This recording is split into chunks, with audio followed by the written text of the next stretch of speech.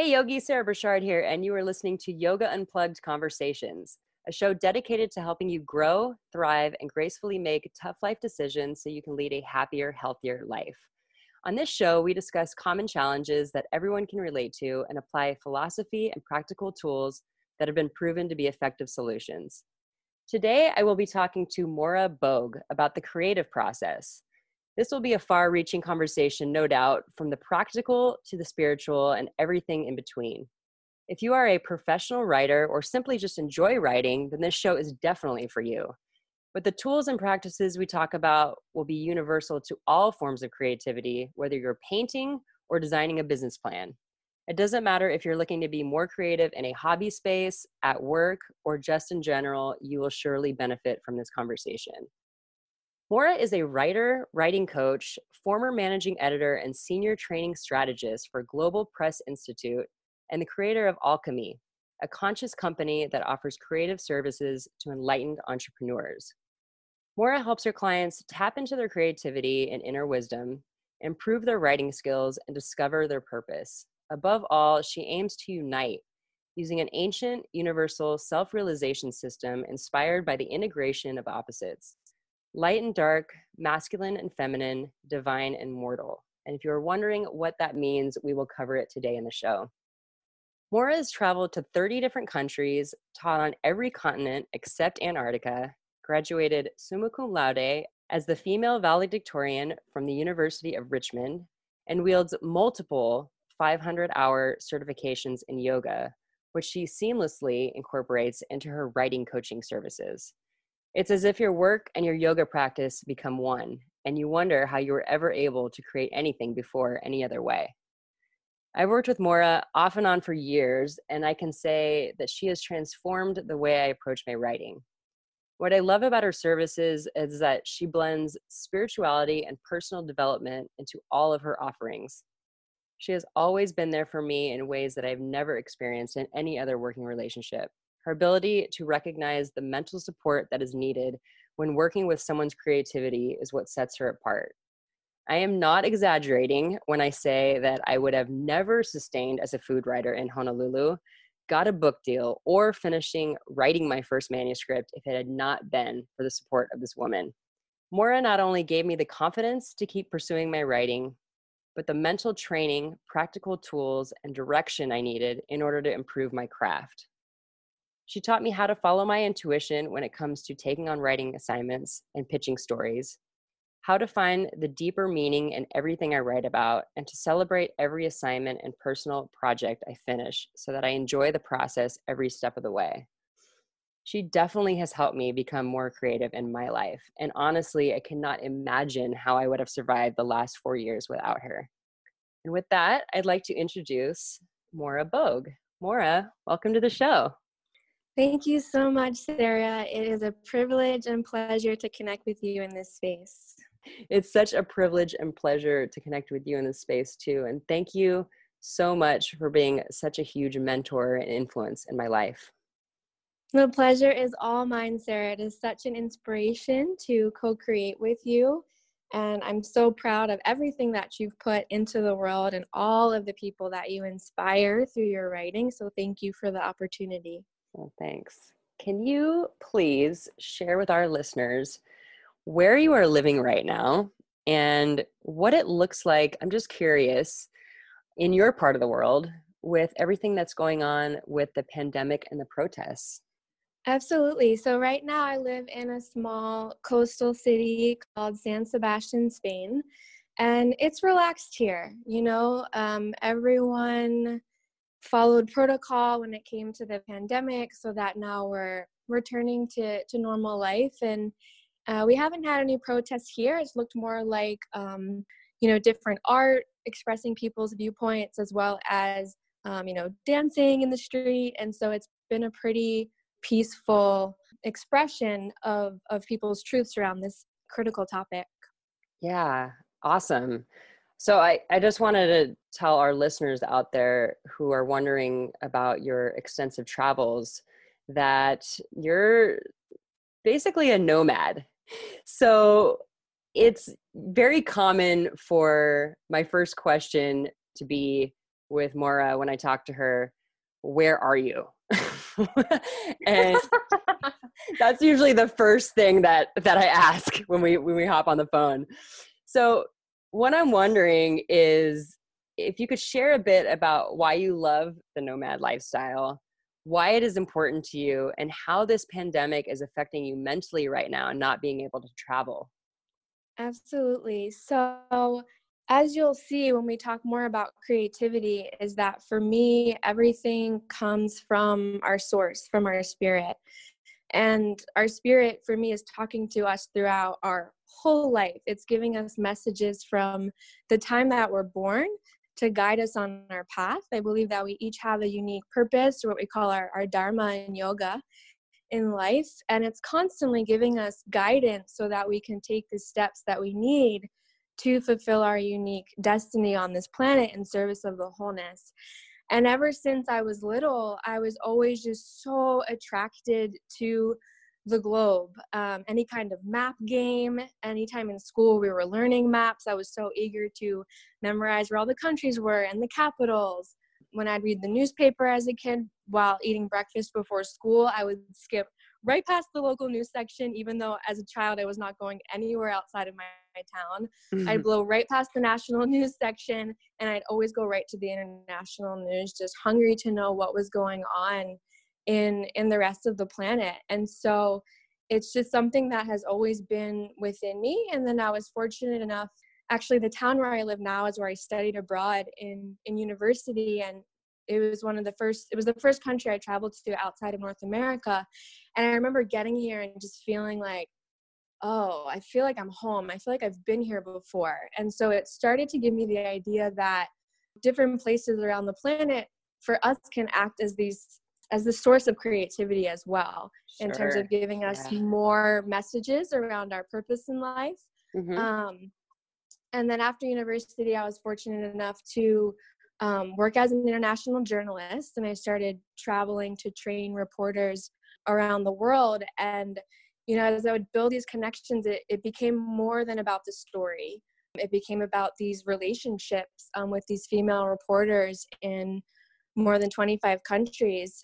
And it just, you know, for me then, although I was so fascinated by everything that we were covering, the biggest story for me became that we are all connected. You know, it doesn't matter where we are from. It doesn't matter our age, our gender, skin color, religion, anything, to be able to build these connections in all these countries and feel like this is my family, these are my friends, really started to show me why I was traveling. Yes, you know, we see beautiful things when we travel and we learn so much, but for me, travel's always been about making that connection with people, with places, with cultures, to really understand this oneness that we all are a part of. And so I've been traveling a ton, as you know, over the last year for one of my creative projects.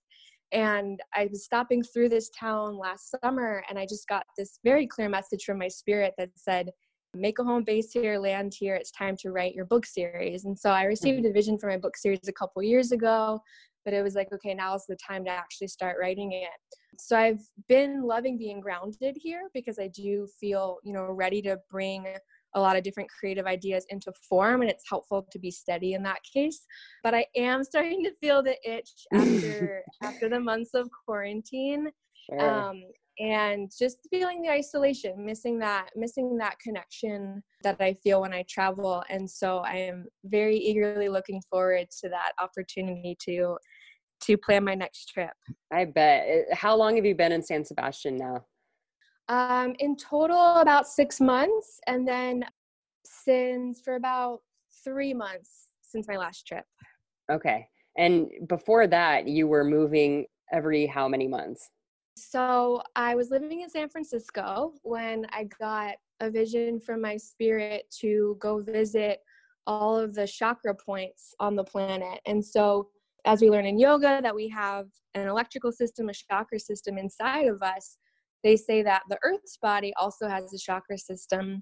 And as a journalist, I started to look up more information about this, but there was very little available. And so that just piqued my interest that there's a story here to tell.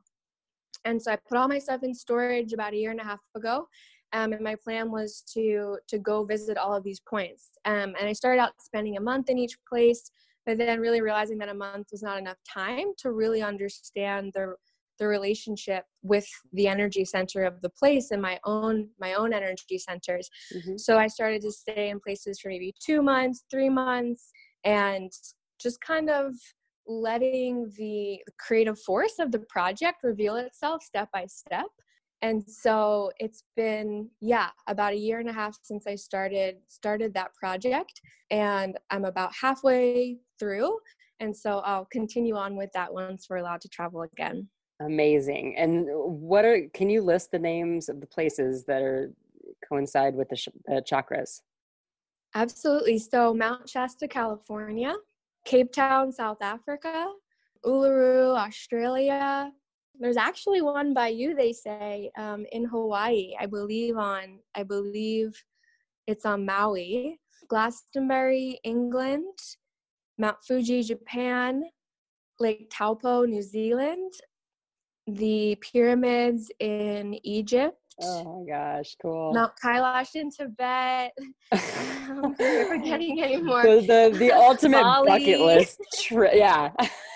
Yes, and Bali. Peru, Lake Titicaca. Oh, cool.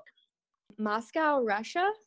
And I believe that's the list that I'm starting to work with, but I'm open. There's a few different maps, and then sources I've talked to who disagree with the maps. So it's becoming like this adventure to go to these places, starting off with these maps. And so aren't to say that those are definitely the points, but those are places where people have felt energy that they associate with the chakras. And so what I'm looking to do is go and to have my own experience, because I always believe that as much as we can trust the information from others, we always want to trust our own experience first and foremost. And so I'm excited to see as I go. I'll be visiting other sacred sites too that are off those maps, to see what reveals itself for me in terms of where the chakras could be. Awesome. I want to dig in a little bit more about your backstory, just because you've had such a rich life, and I think this will set our listeners up to better understand where your creative philosophy stems from. So would you mind sharing with us the trajectory that led you to become an international journalist, how you found yoga, and what enabled you to find your true calling as a writing coach? Definitely. So I have loved letters and words ever since I was a child. I remember learning the alphabet in kindergarten, and we learned it through this concept called letter people, where our teacher would put on a song and bring in this blow up letter, and the letter would dance around the room. And then we'd learn the letter song, and that's how we learned each of the letters. And one of my earliest memories is my friend saying that the letter people had their own TV show. And so I was like, oh, I gotta watch this TV show. And so I go home and I'm like, Mom, we gotta find the letter TV show. And this was back in the day when the TV Guide channel, you had to actually sit there and watch it scroll. Yes. Oh, I remember the actual printed TV Guide. Remember that thing? Yeah. Amazing. And so I remember sitting there at night as a 5-year-old, just my eyes glued to the screen, watching all of the programming go by. And I watched it cycle through several times, and not once did I see the Letter People TV show. And I started to get a little bit dismayed until I saw The Late Show with David Letterman. Oh. And I was like, Mom, I think I found it. And she looks at it and she's like, yeah, Maura, I don't think that's for kindergartners. But bless my mom, she has been one of the biggest supporters of my purpose, even if she doesn't always understand what I'm doing. She always supports me in going after my dreams and doing whatever she can to empower me to do so. So of course she lets me stay up way past my bedtime as a 5-year-old. She knows that this show is not going to be the Letter People, but I was convinced that David Letterman was a alphabet wizard and that I was going to learn more about letters from him. Yeah. So she let me stay up, and she knew I was going to be disappointed, but she let me do it anyway, which is something I really value about her. So we stayed up late, we watched it. Of course, it was not it. I was so pissed off, but that is one of my earliest memories. And so from there, I remember just loving spelling games, any kind of word game. And then I started to write letters to my grandparents. I had grandparents that lived a couple hours away in a different state, grandparents that lived in a different country. And I would just start penning them these like 8-page letters. And then when I learned they had different interests in the couple, I'd write them each an 8-page letter tailored to their specific interests. Wow. My grandfather liked sports. My grandmother wanted to know more about the weather. And so I just became kind of known as the writer in my family. And then when I got to college, I decided to start studying journalism. And I'll never forget being in my first class, Journalism 101, fall semester freshman year, and the professor taught that the purpose of journalism is to give people the information that they need to be free and self-governing. And the moment I heard those words, I still get the chills. I just knew that I was born to be a journalist. I'd always been fascinated by the concept of truth, and now I understood how truth could be useful for people. And so that's how I got into journalism. And then to tie in the yoga piece that you asked about, this is where my dad comes in. So when we were kids, this was like back in the 90s on the East Coast is where I grew up. And he started to get really into wellness. So nutrition, massage, light therapy, magnet therapy, all these wild things that he'd come home and teach us. And one day he came home and started teaching us yoga. And I was about maybe 9, 10, 11 years old, starting to practice, and it just really called to me. And so I would, practice it here and there as I was a kid growing up. But it wasn't until I was about 21 years old, I'd say, I went through a period where I just felt for the first time disconnected from myself and disconnected from my path, which was it was a strange feeling. And yoga was the only thing that made me feel like myself. And so I started practicing every day. I started keeping a sankalpa, an intention journal, to really use the practice to shape me into being the person that I wanted to be. And so these lives started to go parallel, in my professional life, journalism, and then in my personal life, really based in yoga and other wellness modalities. And so it got to the point where I was practicing yoga almost every day. And then I hired one of my yoga teachers to serve as a life coach for me. And he gave me a meditation practice, and I started to practice that every day. And about a couple months into practicing daily meditation, I just started to I'd always kind of, gotten these intuitive messages about, the path to take. But I started to get to the point where this voice started to come up, just being like, maybe journalism isn't my end game. Maybe there's something else. And I was working at my dream job, traveling the world, training reporters, sharing my education with them, but I couldn't deny this voice. And it got to the point where I just received guidance to quit my dream job without any kind of next step. But I trusted myself and I did so. And again, my parents were there, just so supportive of this, even when I didn't have a plan.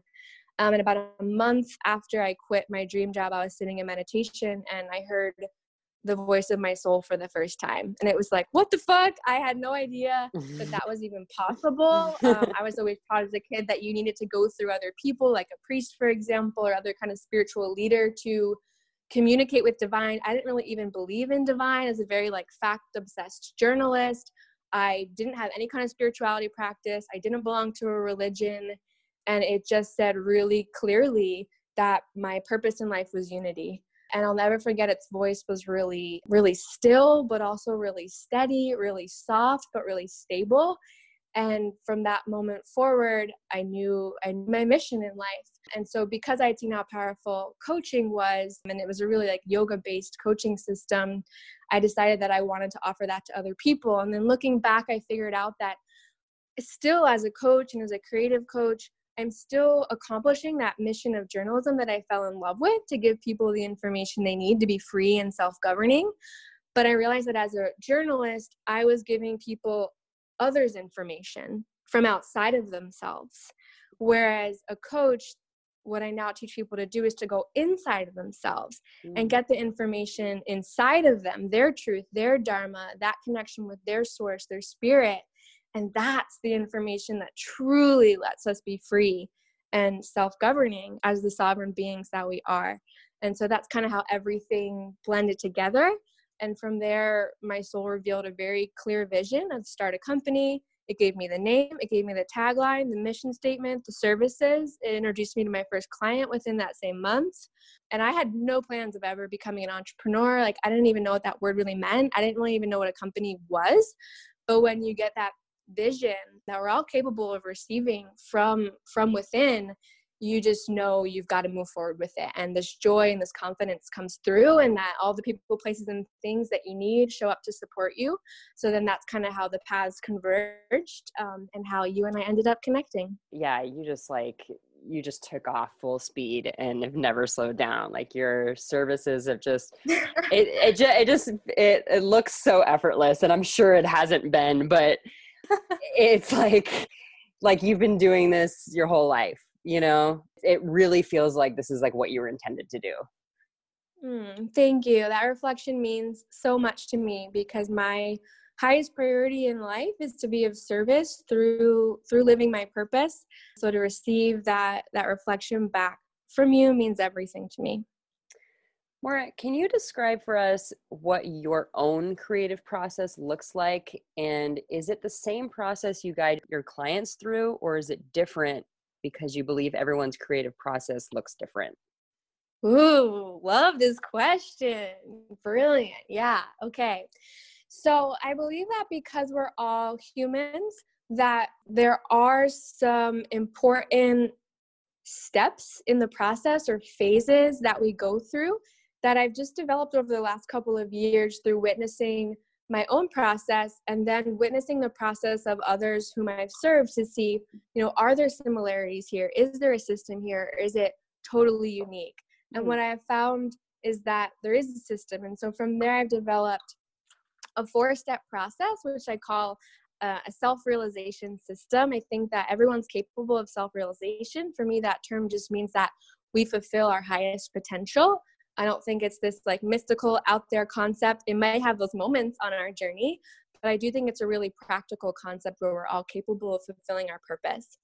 And so the 4 steps of that process, or the first step, is what I call purifying your pain. And so I feel that all of the issues that cause conflict on our planet, it's because each of us has pain within. So, if people don't have pain inside of themselves, they're not going to contribute pain to the planet.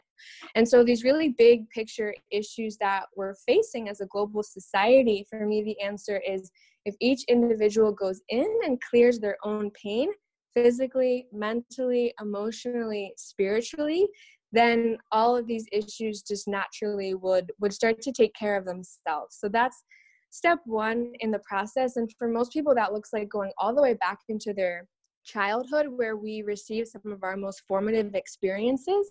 And for me, that's really where the training for our Dharma, our purpose, begins.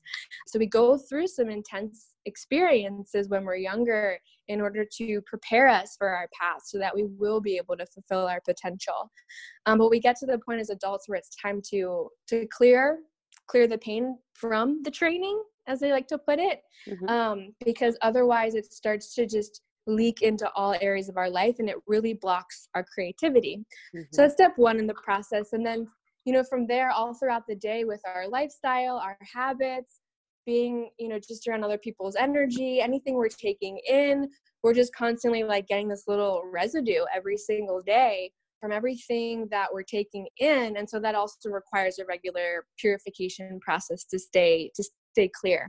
Sure. Yeah. And then what I found from there is that, once you can kind of imagine ourselves like a vessel or like a channel. And so once we clear out anything that's blocking our essence, then our spirit can just start to flow through us. I believe that we're these hybrids, half mortal, half divine. And so when we clear the body, we clear the mind, we clear the heart, the spirit knows what to do. It's divine. It just starts to flow through us. And so the second step for the process is what I call harmonizing your halves. So really finding that unity within that we focus on in yoga between our mortal half and our divine half. And my belief is that our spirit really designed our mortal half perfectly to fulfill our purpose. And so when they start to work together, that's when we can tap into this ultimate creativity that gives us exactly what we need in order to offer whatever our unique offering is to the planet. So that leads us into the third step, which is hold on, before you go to embodying your before you go to the third step, is this for the second step, is that what you mean regarding the integration of opposites? Absolutely, yes. And Okay. so we kind of say like we live in duality on this planet. We have up, down, we have left, right, we have dark, light, we have masculine, feminine, we have mortal, we have divine. And so in addition to that pain that I was mentioning that we all have that then kind of ripples out and creates all these issues on the planet, for me, it's really this inner division that we have between all of these halves that is such a source of conflict, right? Because we have this conflict within between all of these opposites. So of course we're going to have conflict as a collective on the planet. And so it's the practice of uniting all of these opposites. And, you know, it's such the beautiful thing, I believe, about the human experience is that we get to, in the same moment, hold space within us for radically opposite concepts and see that they actually can coexist at the same time, and they influence each other, they flow into each other, they balance each other out, they hold space for the other one. So beautiful question. And yes, that's the step where I mentioned that. I feel like you probably learned a little bit of that being a journalist too, because you have to be objective, so you have to see both sides of each story. Absolutely. Yeah. I'm so glad you brought that up. That's such a wonderful observation, because this is where I really feel like my journalism training trained me to do this work and also to be a coach, because that ability to stay objective in not only the writing process, but also in the creative coaching process is really the key. Because, you know, whenever we start to move out of objectivity, we start to move into judgment. We make things good or bad, right or wrong, greater than or less than. And this is where we really start to get ourselves into trouble, and we block ourselves from seeing the truth of the perfection of the wholeness. Right. And so you're so right that objectivity is so critical, to not see either side as greater than or less than. And that's what we're used to doing on the planet. And that's what I feel like leads to a lot of the conflict that we have, is that we make something wrong, we make something right, rather than seeing that actually we're all these unique, perfect, diverse expressions of divine, because we all have unique dharmas. And our dharma, for me, is what connects us to the wholeness, because it's like our unique contribution to it's like our little puzzle piece in the big puzzle. Right. So rather than making other people's pieces wrong, if we just all put our puzzle pieces down and honored everyone else's, we'd have like a beautiful fucking picture to look at. Yeah, it's well said. Okay, step 3. Step 3 flows perfectly. It's all, of course it does. It's all about living your purpose, or what I like to call your elixir. An elixir in alchemy is something that it's capable of giving life, of elevating things to gold, which is really the symbol for self-realization in alchemy. And so when I talk about embodying your elixir or expressing your purpose, it's all about discovering what your dharma is, and then living it not just in your work and in your creativity, but in every aspect of your life. And so when you make that connection in step 2 between your mortal and your divine half, as I had shared in a previous story, your divine half just reveals to your mortal half what your purpose is. It's not like this there's no guesswork in it. Like, there's clues you can put together, like a little detective, when you look at your whole life to see what you built yourself for. But your soul just really tells you. So that's why we go through the step 2. And then in step 3, it's really about, how can I create my life? You know, because creativity for me, and this action of creation, is not just something we apply to, you know, writing a book, or, you know, creating a song or a painting. We are creative beings. We're creating our entire experience in every single moment. And so it's about looking at our entire life and say, you know, where do I want to live? You know, who do I want my partner to be? What do I want my work to be? You know, where do I want to travel? What do I want to read? What music do I want to listen to? Like, every single decision we make, from the time we wake up till the time we go to sleep, we're creating our lives. Mm-hmm. And what I teach is if we can make every decision to be an expression of our purpose, this is where we're really tapping into our creativity and then using it in the ultimate way so that our whole life becomes like our masterpiece and our offering to the wholeness. Yeah, and it stays cohesive too. It's like there's a continuity to it. Like before I started food writing, you asked like, what do you want? Like, what is your intention with your writing? And always from day one, I said to entice and inspire. And so every time we write any kind of article, anything, when we're working on the book, it's like, well, does this article or does this piece or this page or whatever do that? And so you're constantly always helping me remember to come back to this intention that I have that's really deeply related to my purpose. I'm so happy to hear that. And I celebrate how open you've always been to that process, because I do find that, you know, when we can tune into our intention, into our mission, into our purpose, it does inform everything. And so I know we're going to talk a little bit about how, you know, our spirit is like the source of our creativity. In addition to that, because our soul, I believe, incarnated to live its purpose, whenever we're doing anything that's going to be serving our purpose, whether it is writing an article or, you know, a book or designing our website, for example, whenever we're looking to call in creativity in service of our purpose, I find the insights come in lightning clear, just super colorful, unique, original, bold, innovative.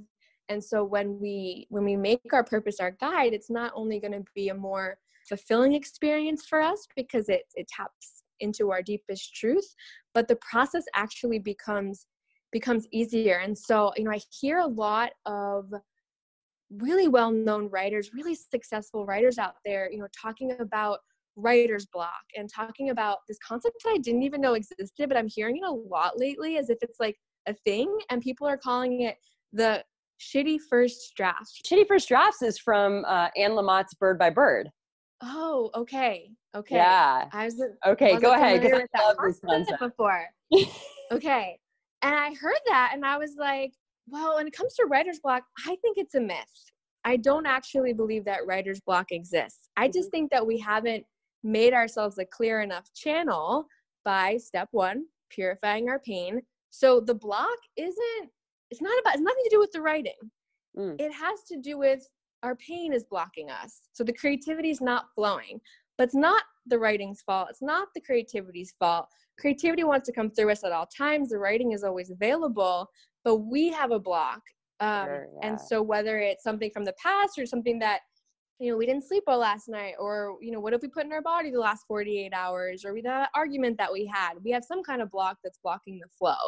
So it's like, if you just remove the block, the creativity starts flowing again. And so rather than, you know, starting to frame writing as like, you know, I hear people talking about it like, it's really hard, but I just force myself to sit down and I do it anyway. And I just like, I listen to these interviews from really popular writers and I'm like, dude, it doesn't need to be that painful. And like, I want them to feel the joy of having it be this beautiful, graceful, exciting, joyful experience, because we're all capable of that. And so it's just such a shame to me, because then they block themselves from enjoying the experience.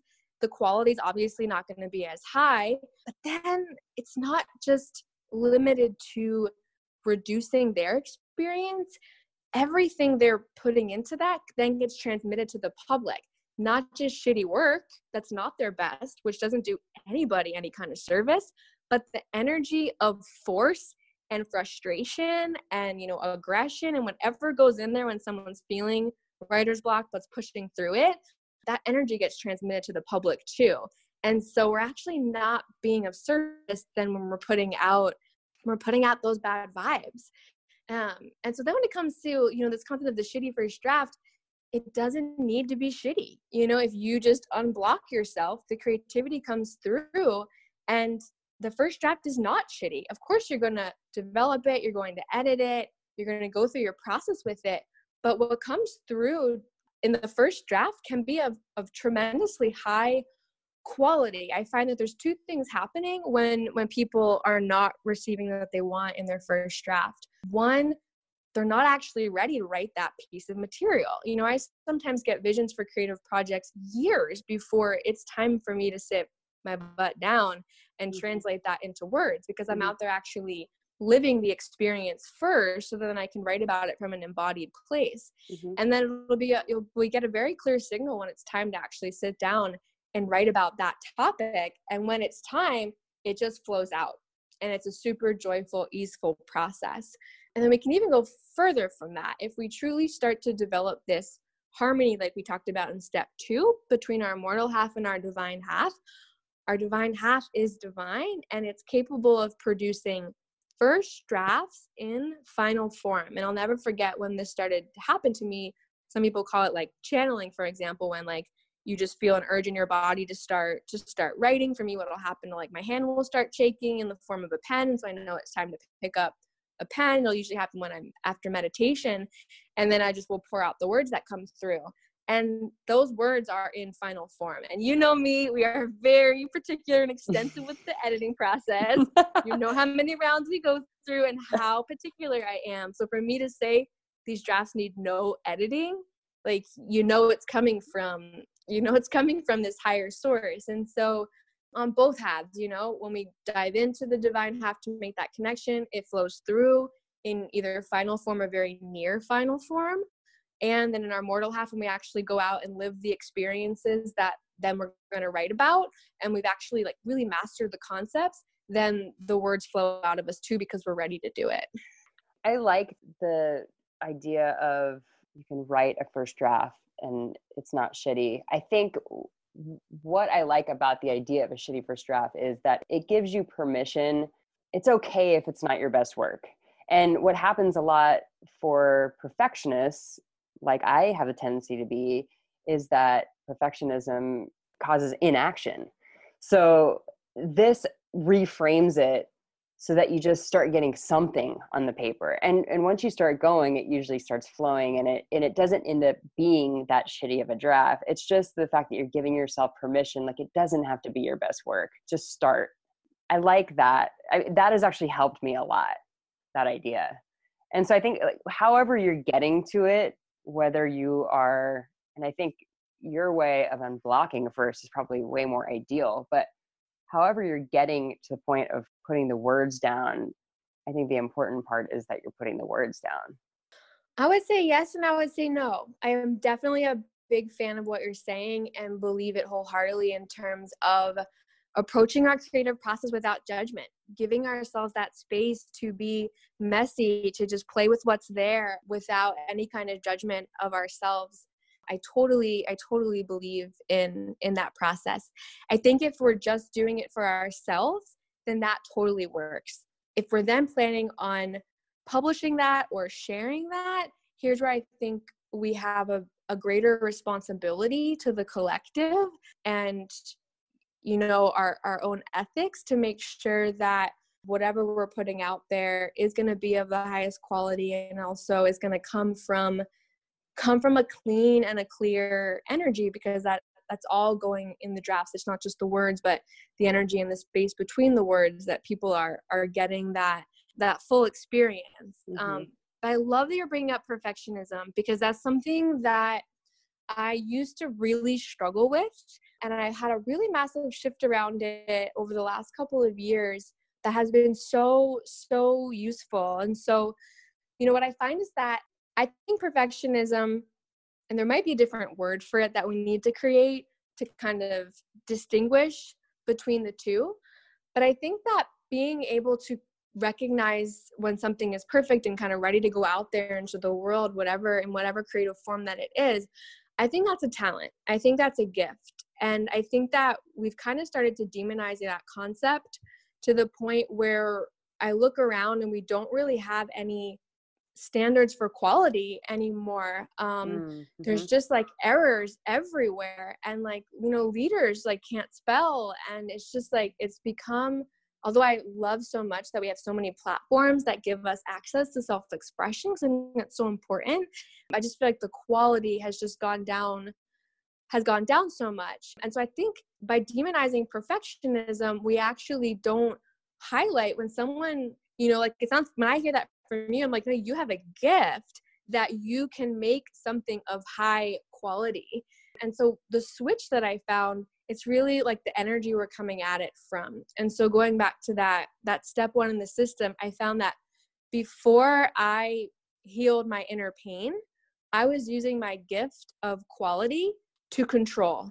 I was using it to ignore my pain. And if I could just focus all my attention in making something perfect, I didn't have to look at the deep pain that I was in inside. And so that's when the perfectionism is just this like almost nails against the skin feeling, and nothing's ever right. And it takes hours to do things. And you feel blocked. Up over it.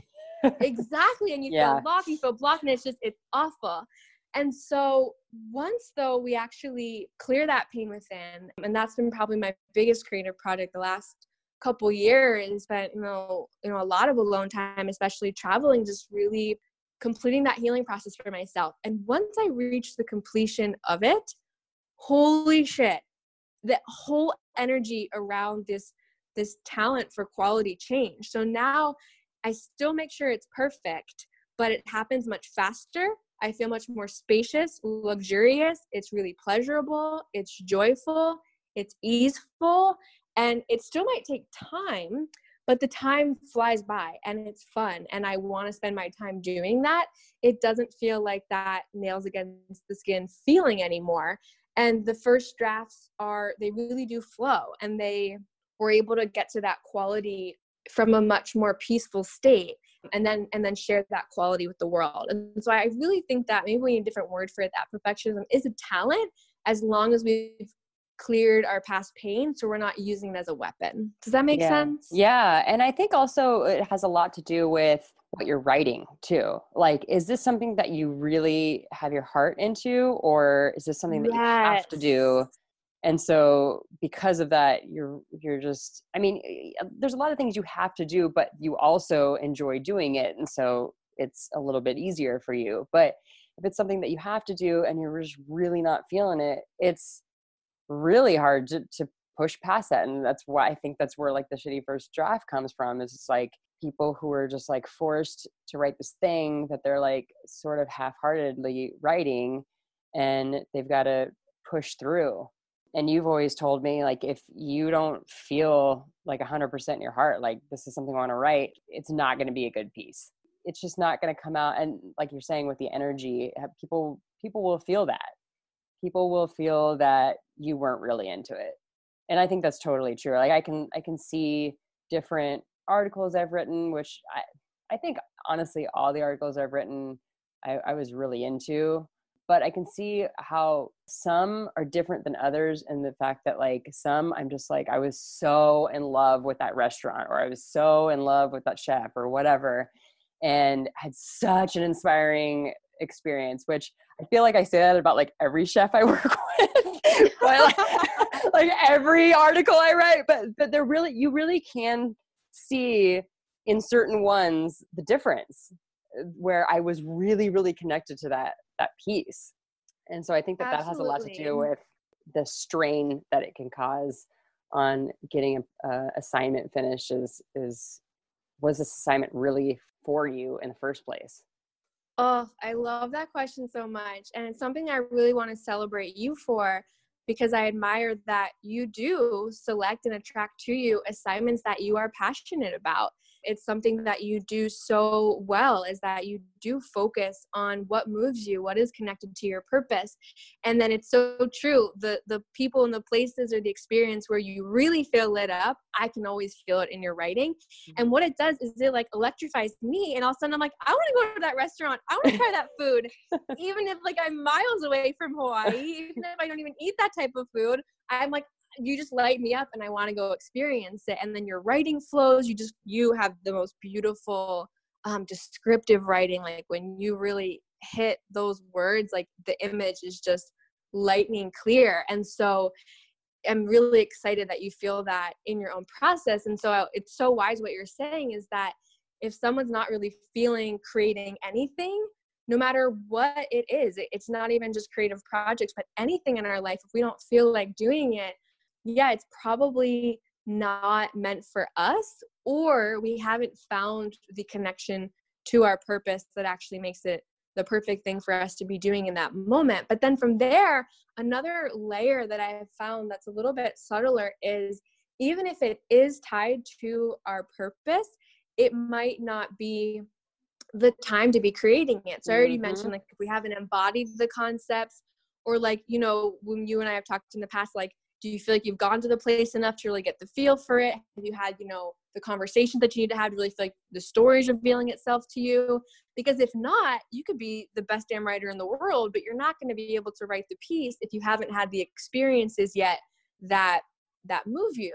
So it might not be the time, but, you know, also there's other factors too, in terms of, like, you know, I'll only speak from the, you know, the female perspective of this because I'm in female form, is like our menstrual cycle, for example. Each week of the month, we have a very different energy. Week 1, we are creative as fuck. We are so creative. And that's really when the time is to sit down and do something super creative. Week 2, we're super communicative. Also fantastic for any kind of self-expression process. When we start to hit week 3, we're not very creative anymore. We're not very communicative.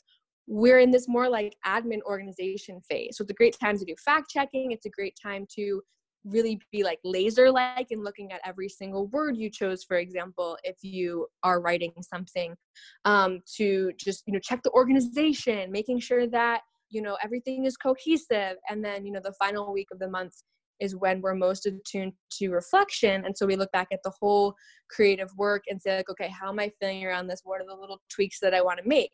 But the problem that we run into is that maybe we try to sit down and do something creative in week 3 or 4. It's just not going to flow. And so then we start to beat ourselves up. We make ourselves wrong. We judge ourselves, you know, I'm bad this or that, when it's really like just not the time of the month to do that part of the project. So timing, I find, also plays a role too in the process in a subtler way. So what do you do if you have an assignment due that's in week 4, you know, and you just started it in week 3? I mean, are you just, I mean, because that happens, you know, it's life. Like, people aren't going to wait around for your menstrual cycle to end to give you a new assignment. Well, you know, I mean, that'd be great, but it's a fantastic question, and I'll give 2 responses to that for now. One is, a lot of our deadlines are arbitrary. You know, a lot of what we're putting out in the world isn't life or death. And we make it life or death. And that's one of the reasons why I felt relieved to get out of the journalism world as much as I loved it, because I was destroying my health and my happiness by having my whole life revolve around these deadlines that weren't really chosen for a specific reason. It's just because, like, you know, an outlet needs content, for example. But like, if it's not life or death, which very few things are in life, it actually doesn't need to go according to this like crazy schedule that we've created. And so it does take a little bit of stepping outside of the box, a little bit stepping outside of the system, which is helpful if you start to, you know, work for yourself is helpful.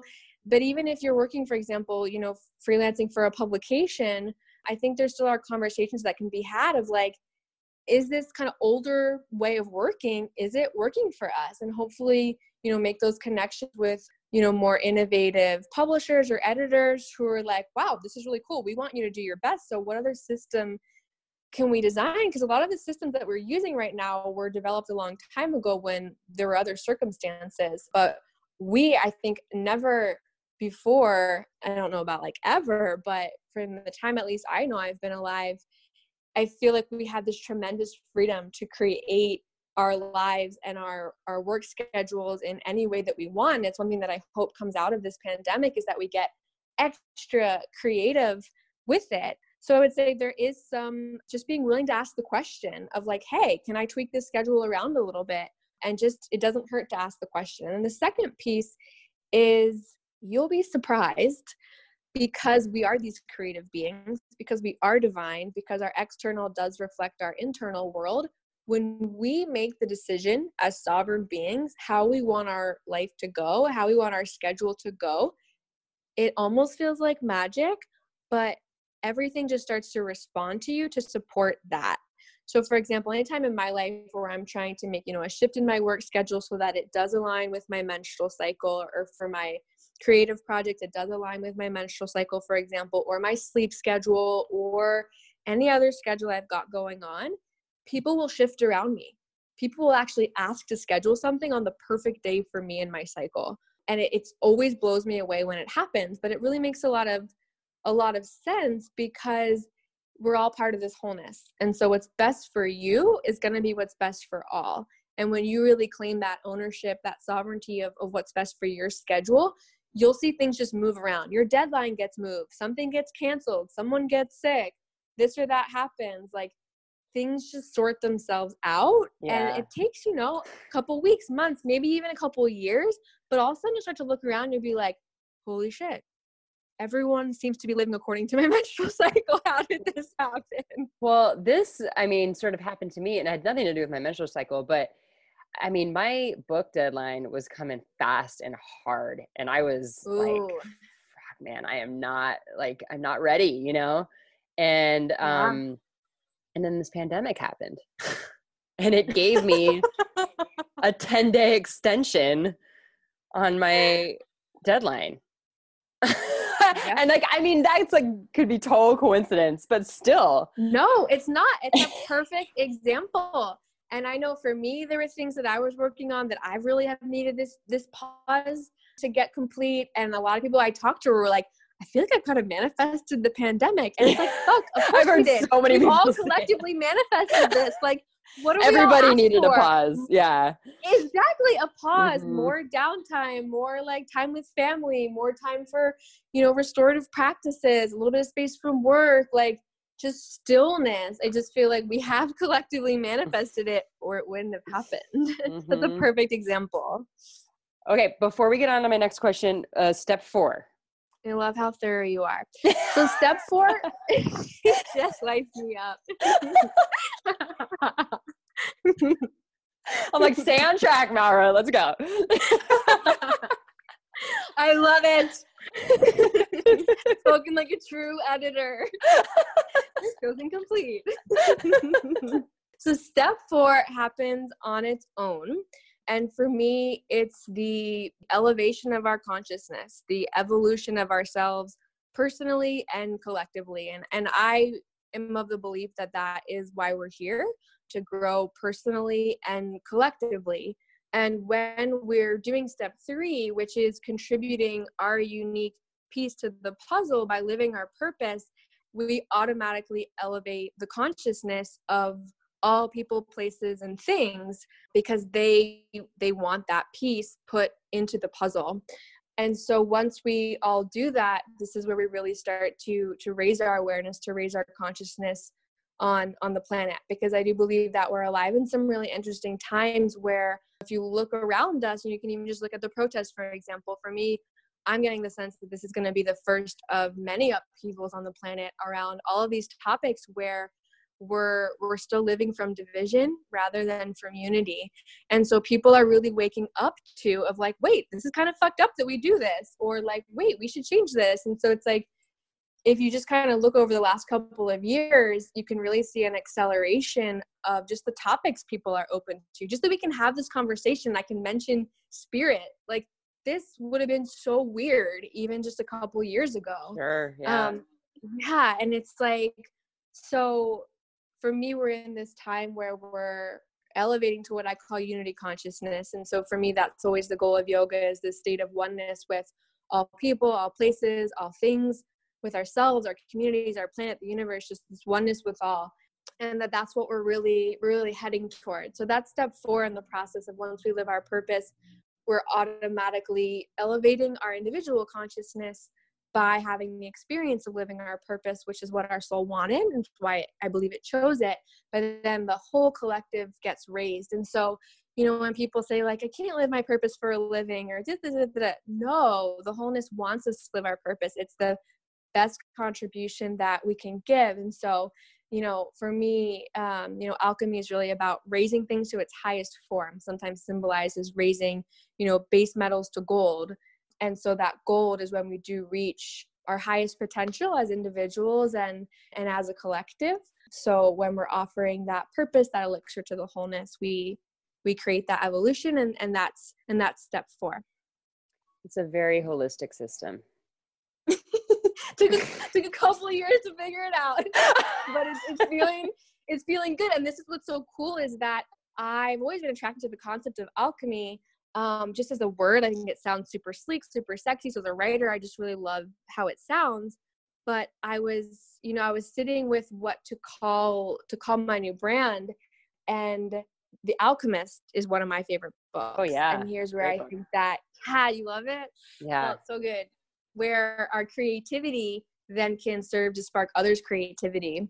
And so I was needing to do some traveling because I had a gap for my visa here in Spain. And I was like, I don't really know where to go. I don't really feel like going anywhere. And I just got this very clear message from my spirit to reread the book, The Alchemist. And in it, the boy is following his purpose, and he goes from Spain to Morocco to Egypt. And I was living in Spain at the time. And so I was like, oh, wow, I'm already in the starting point. And I was already kind of getting some other messages around the countries of Morocco and Egypt. And I was like, perfect. So I actually followed the route of that book during the winter. And then when I came back, I was just really interested in this concept of alchemy. So I started to read a little bit about it. And this is where I was just blown away, because the steps in the process, obviously it's way more technical than what I teach, but the basic steps of the process actually mirrored the basic steps of my coaching system. And so I was like, it just felt like this perfect thing. And the goal was the same, to evolve to our highest state. And unity is really how alchemy works. It's based on the tenet that all is one. And it's that oneness that leads to that evolution. It's that oneness that we receive at the end of that process. And so for me, it was just, the system just kind of, it just came through based on, I think, the work that many beings and generations and civilizations have done before us. I think we're here just to kind of bring it that next step forward. Yeah. Amazing. One of the things that I've always loved about your coaching sessions is the 5-minute centering practice you do at the beginning. Can you explain to our listeners what that looks like and why you do it? Certainly. And thank you for always being open to it, even from the very beginning when we were first meeting. Well, I was a yogi from the very beginning when we first met. So I was like, oh, this is definitely in my wheelhouse. Like, yeah. Oh, good. I was so happy to hear that. Because I remember that being one of my biggest questions, like transitioning, is being into what I was teaching. People are going to be open to this. They're going to think it's weird. So I loved how open you were to it. So for me, that's kind of like a mini version of walking people through that 4-step system. Mm-hmm. And so, the first step in that is we kind of briefly go through the body. We touch into the mind, the heart, and it can be super subtle. It can be really simple, just to kind of hold space for anything that has been a little bit unsettled. That would be like the pain in the step 1, to just kind of settle for a moment, or even to clear potentially if someone's ready to release something. Because when we come to that stillness, not just externally by stilling the physical body, but internally, we invite the energy to be still, we invite the mind to be still, we invite the heart to be still and to settle. That's when we create, as I was mentioning, that clear vessel that now spirit can start to flow through, and we can start to move into that step 2 of the mortal half and the divine half, remembering their perfect union. And then from there, the spirit just kind of can whisper to you of like little reminders around your purpose. And it might be like a word emerges, or an image, or just a feeling. We all get these hits differently. And then that really aims to anchor us into our purpose. And then anytime we touch base with our purpose, because it is that elixir, it automatically elevates our consciousness. So then when we come into the session, we're coming in really connected to our essence and in our, most focused, highest state possible for that moment. It's just a couple of minutes, but it's truly transformational. I've experimented with not starting a session with a practice and starting a session with a practice, and it's like night and day difference. I find that when we don't start with a practice, what happens is the session's kind of like all over the place. The person maybe never really fully gets to like a really meaningful moment for them, where they really get the insights that they need, and it maybe goes way over time, or the call drops, or like the connection's not clear. Like all these random things happen that I don't feel like make it a really successful session. Yeah. And then I find when I started with that practice, everything flows. Everything is smooth. everything comes out. The person comes up with these just like, I can only call it divine, these divine insights. Everything is clear. We see how the pieces fit together, flows. We get a ton of done productivity wise. And then we always can still, wrap up on time too. And so that's why we start with that practice. And to go back to one of your earlier questions, I don't think I touched base on it, that's where the customization comes in. So like that system is effective, I find, because we all share our humanity, but we do all have unique purposes, and we do all have unique personalities through which we express that purpose.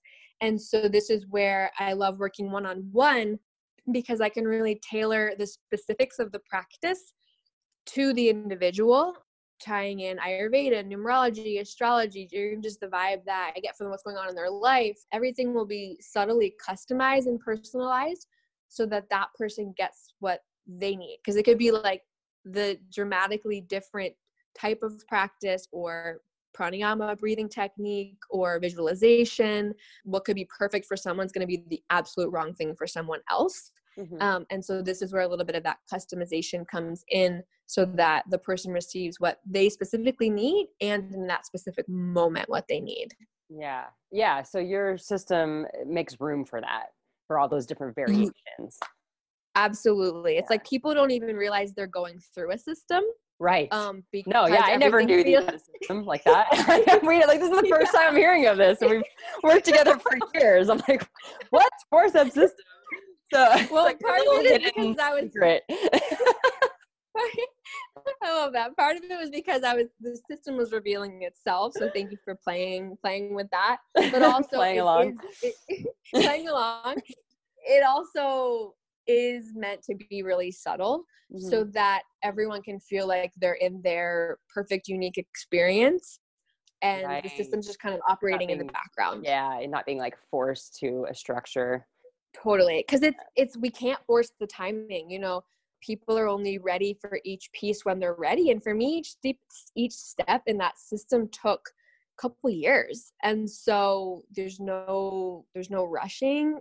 We want this to be a sustainable practice. I think that, to talk about creativity is this divine force, but we're not just divine, we're also mortal. So to actually bring it into physical, tangible form and put it out there into the world as an offering does require this like slow, steady, sustainable, safe process, so that we actually can make use of this really powerful energy. The whole thing about the centering practice too is that it calms you. And so you're not rushing into this meeting, like you said, kind of all over the place. And it allows you to be able to listen better and like really hear what you're saying, and allows you to think and take time, and instead of just trying to, because I think a lot of it in these sessions is a lot of, and we'll get to this in a few minutes, but there's a lot of fear and self-doubt and all these things that come along with creativity and creative process and creative projects that you're working on. So when you can calm yourself down, a lot of that starts to go away, and you're able to like focus on what you actually need to focus on. And I feel like, a lot of the times our agenda for our meetings would change dramatically.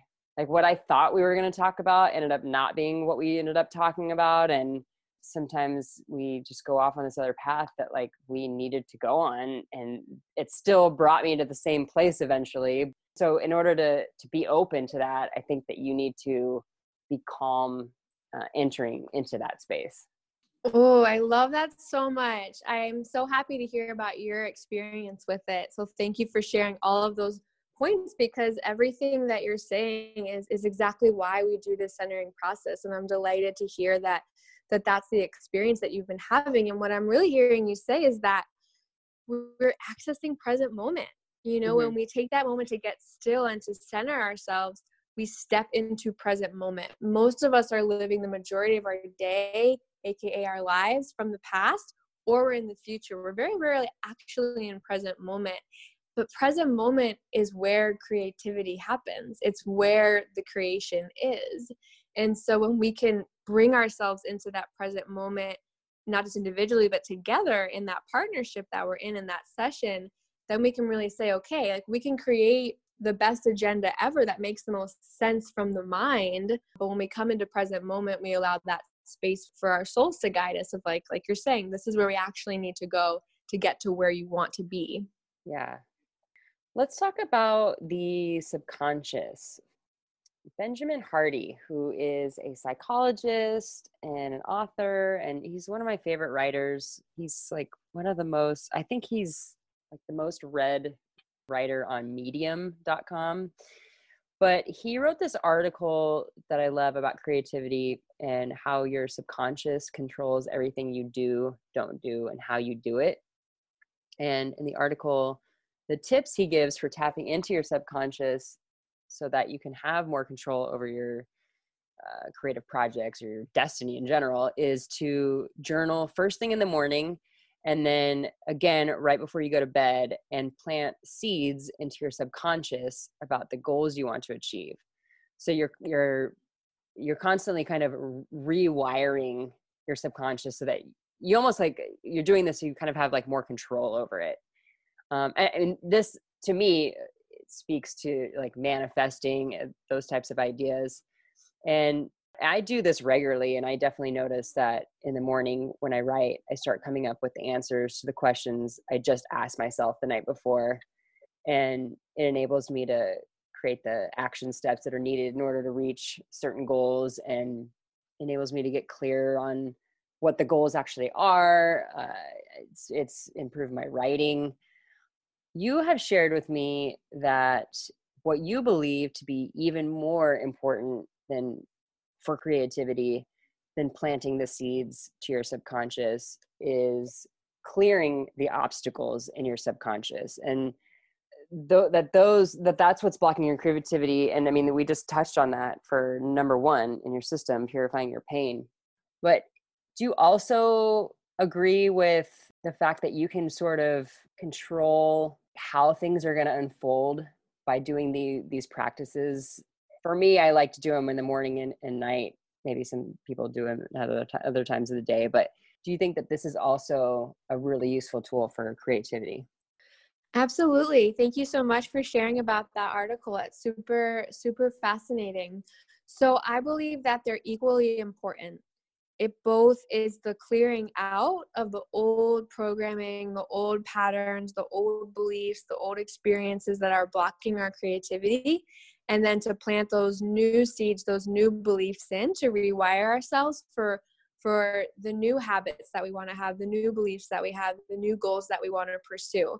And so for me, both are essential in that process. And so it's like we clear them out, and then we also plant those new seeds. And for me, that happens in it's like the third step of my system, when you're looking at embodying your dharma, your purpose, to look at your whole life and say, okay, what do I want to design here? And there's all types of techniques and tools that we use to actually manifest that, to make that your life. And so, for me, writing is one of the most creative acts. And so anything we write down, I find generally comes true. I have manifested via writing jobs, apartments, I think every single one of my partners. And so, goals, all of these things that I want to create, writing I find to be one of the most powerful tactics. And for me, there really is a sacred time, in the morning and in the evening to do these types of practices, because we're starting to kind of tap into source or the spirit world. So for me, it's like we're in our mortal half in the daytime, and at night when we're sleeping, we're in our divine half. And so right before bed, or right when we wake up, it's going to be when we're closest, when our mortal half is closest to that divine half, and we're closest to that unity. And so anything we do at those times is going to take on that extra power. Yeah.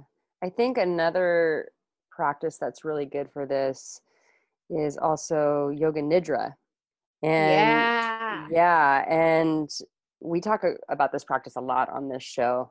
But can you tell me your thoughts on why you suggest this practice for your clients, and how you believe it helps them in their creative process. Totally. So I love Nidra because it's extremely effective in that it's accomplishing multiple goals in the same time. And for any of us like you and like me, who we have so many goals, so many dreams, we want to use practices that are going to get a lot done in a little bit of time. And so, just one benefit of Nidra, as I'm sure you talked about in the show, is this deep restoration. And so if we're going to be at our peak when it comes to creativity, and we're going to be these channels for divine, we're going to want to be able to be at our kind of peak performance when we're doing that. And that's a really intense process, to be channeling divine energy through us to produce things at with excellent quality.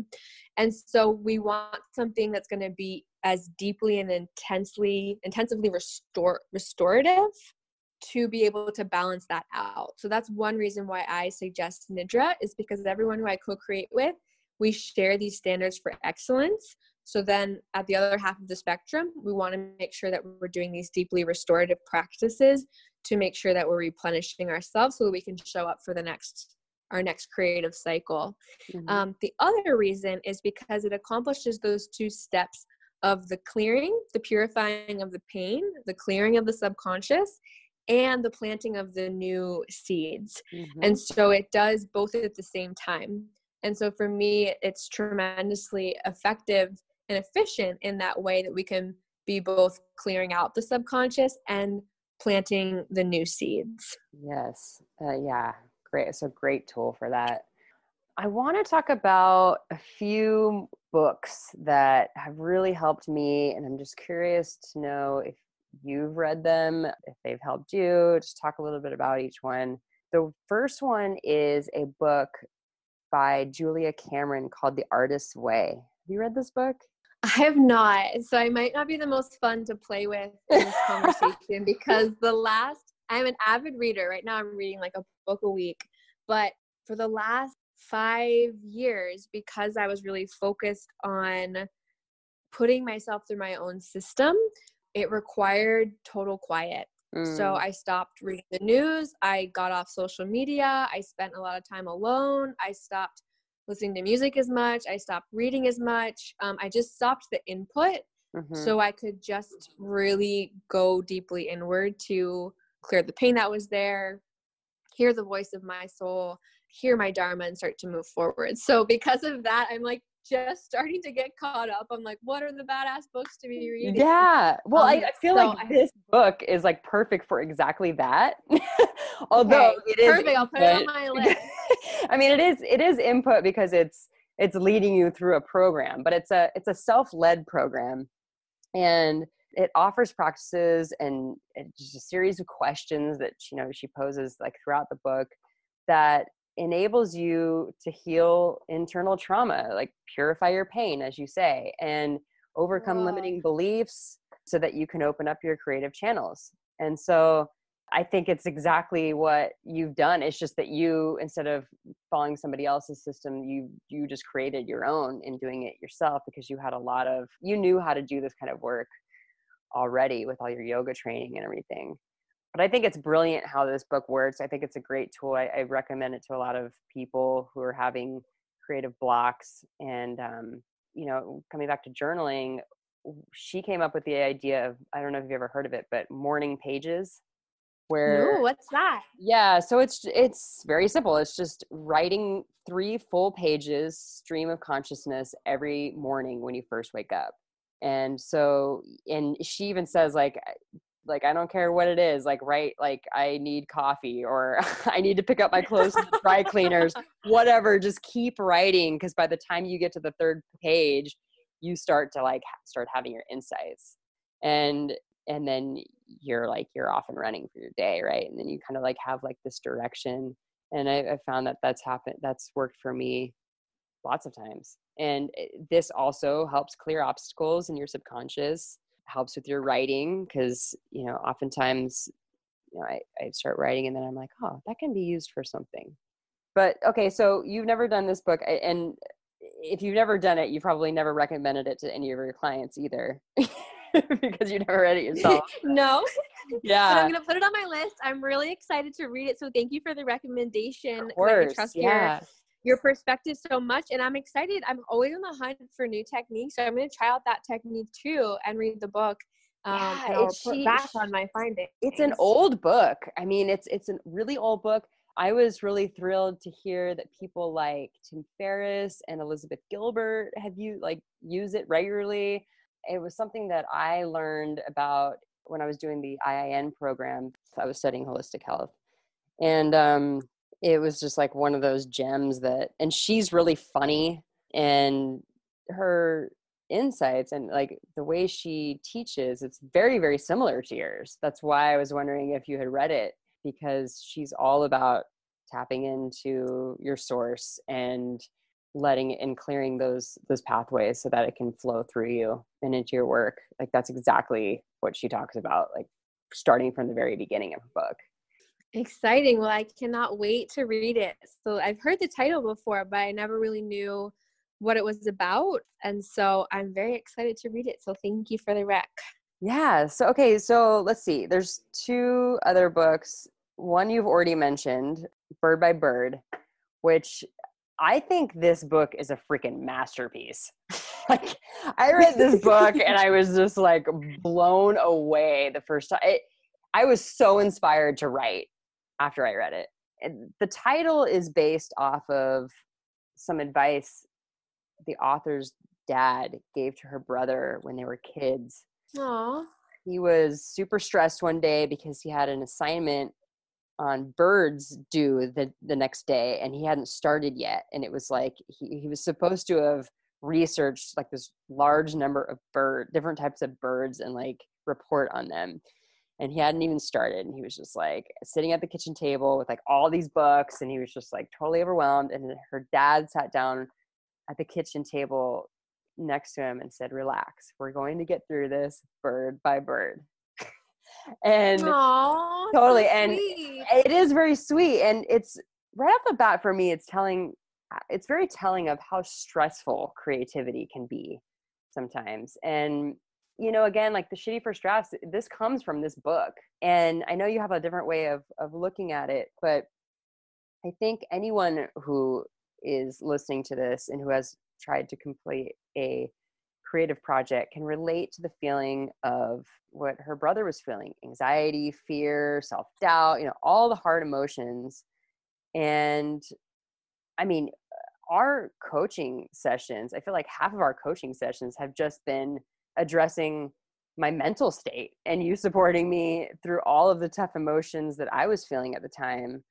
And it was like many times the feeling of like a therapy session. So my question for you about this is, do you think that as creative types we are more prone to struggle internally, or do you think that it is the process of creating that brings these hard emotions up? Ooh, badass question, Sarah. I think that one of my favorite distinctions that I learned about is the difference between common and normal. And I think that stress is so common, not just in the creative process or being a creator, but just in everyone's lives in general on the planet. Stress has become common, but I don't think it's normal. I actually think it's the opposite of what our essence is, what our natural state is. And so I think that it's the way that we have, set up our beliefs. It's the way that we've set up our processes. It's the way that we've set up our systems in our lives that creates this stress. But I don't feel that it needs to be that way. When I am open to and surrendering to creativity rather than trying to force it to fit into how I want it to show up and when I want it to show up, it's not stressful. And if we do have anything around, we feel like we're procrastinating or we feel like we don't have clarity or we have self-doubt or fear of rejection or criticism, all of those pieces, while valid parts of our journey, or we wouldn't be going through them, there's something that we're looking to experience through them. They're not our essence. And so this is where we come back to that first step of when we really do clear the pain out of ourselves individually and collectively, these different systems and processes and just these like really heavy collective concepts that we have around creativity, you know, around writing. We have such collective pain that is what for me is that block in the creative process. And so I don't feel like it needs to be stressful. I thought that for a very long time. You know, when I mentioned that first coach that I hired, it was because I had crazy stress and anxiety through the roof that I couldn't sleep. It was physically just all times I felt it. So, you know, I am so passionate about sharing that there is another way to be, there's another way to create, because I've done both sides. You know, I used to create and write from a fuck ton of stress, and now I create from a lot of space and ease and joy. And so when I look at the two, there's no greater than or less than. We go through all the experiences that are perfect for us, but I much prefer the latter.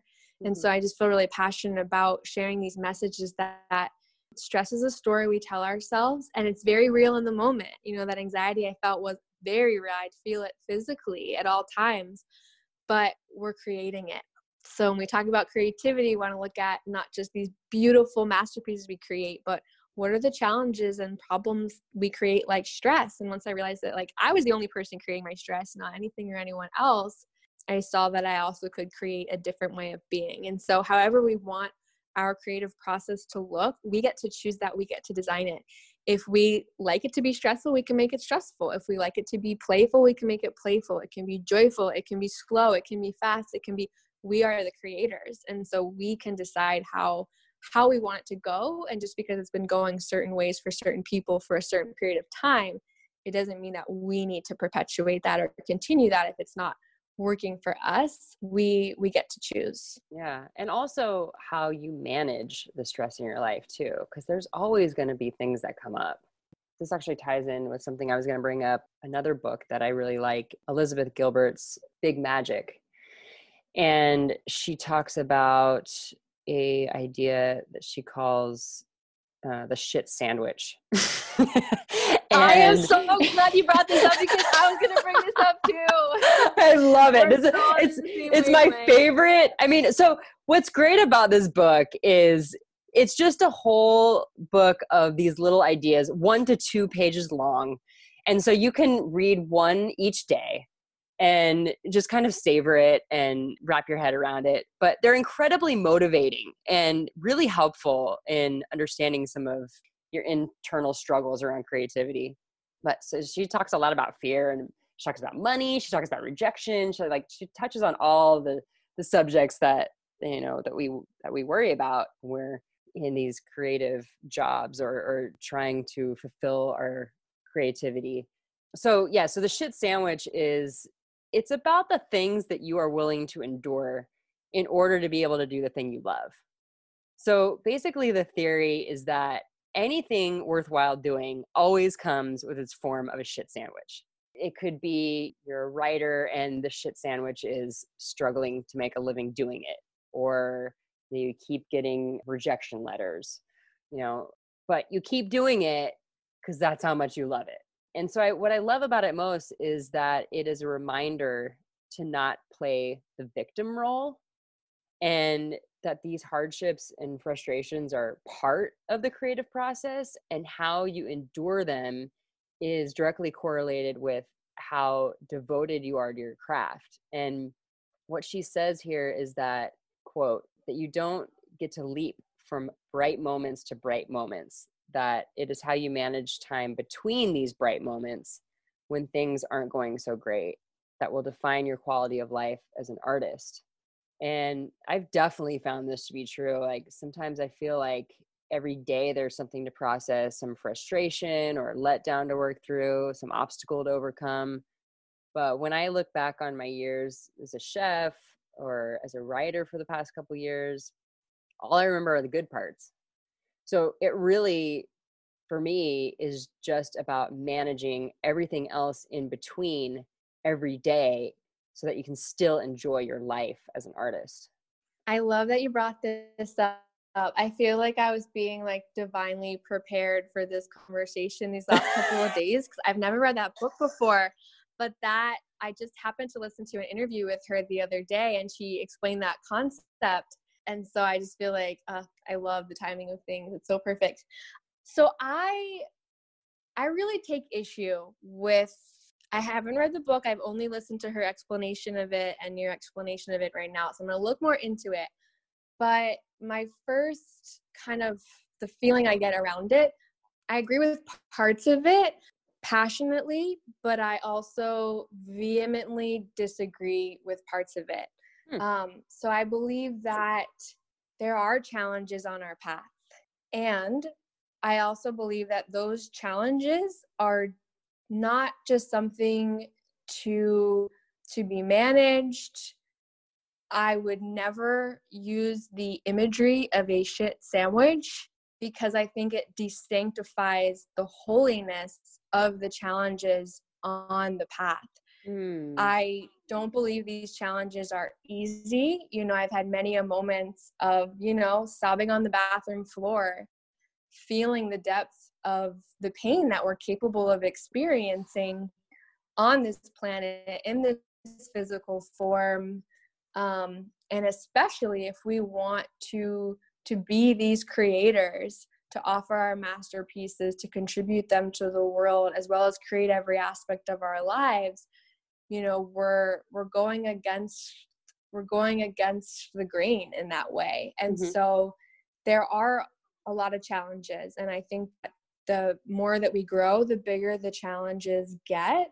But I really disagree with how she was describing it in this interview I was listening to around, like, you know, whatever your purpose is, it's going to come with these shit sandwiches, and like you just get to choose kind of like what's the least shitty of the shit sandwiches you're going to be ingesting along the way. And it was just like, I don't want to fucking live like we get to choose our metaphors, we get to choose our analogies. And I was like, that's not the one. I just would never choose such imagery in relationship to my purpose, my dharma, my path. For me, our dharma is the most sacred thing that we have, and anything related to it is automatically sacred. Everything is divine, everything is perfect. And it's when the moment we put on that lens though of, oh, this is a shit sandwich, for example, we're automatically blocking ourselves from seeing what our soul is looking to experience, how it's looking to learn. For me, our struggles are our greatest training for our purpose, for the creativity that we'll use to bring our purpose into physical form. And I found that the less I resist the challenging moments, and when I am willing to see the divinity of the challenge, it's such a beautiful, meaningful process that could bring me to tears just reflecting on really challenging moments. But when we're willing to see the sanctity of them, the transformation that happens in those moments it's so sacred, and then it informs, you know, the next part of our creative journey. And so I would agree in the part that there are challenges, but I would disagree with choosing any imagery that makes it seem like we don't want to experience them, because our soul's creating our path, and anything we're going through, our soul has picked out to experience. And, you know, this is where we find this unity in all things. It's not just the pleasant moments where we're living our purpose, but it's the painful moments too. And when we can hold space for both, you know, the pain and the pleasure on the journey, and find our purpose in all of it, that's when I feel like our creativity really flows. Yeah.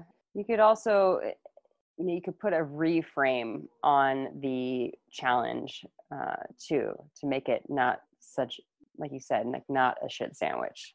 I'm just thinking of things in my past where, you know, like, so when I became a private chef and I was commuting an hour each day from work, and on, you know, this is in San Francisco, when on a game day, if the SF Giants were playing, it would be like an hour and a half getting home, and I'm like stuck because they like closed King Street, you know? And I could relate to this idea, because I'm like, you know what, this is worth this, like sitting in traffic, which to me at the time felt like a shit sandwich, was worth the freedom of having my own schedule and a well-paying job that was low stress. And at that time, that is exactly what I needed.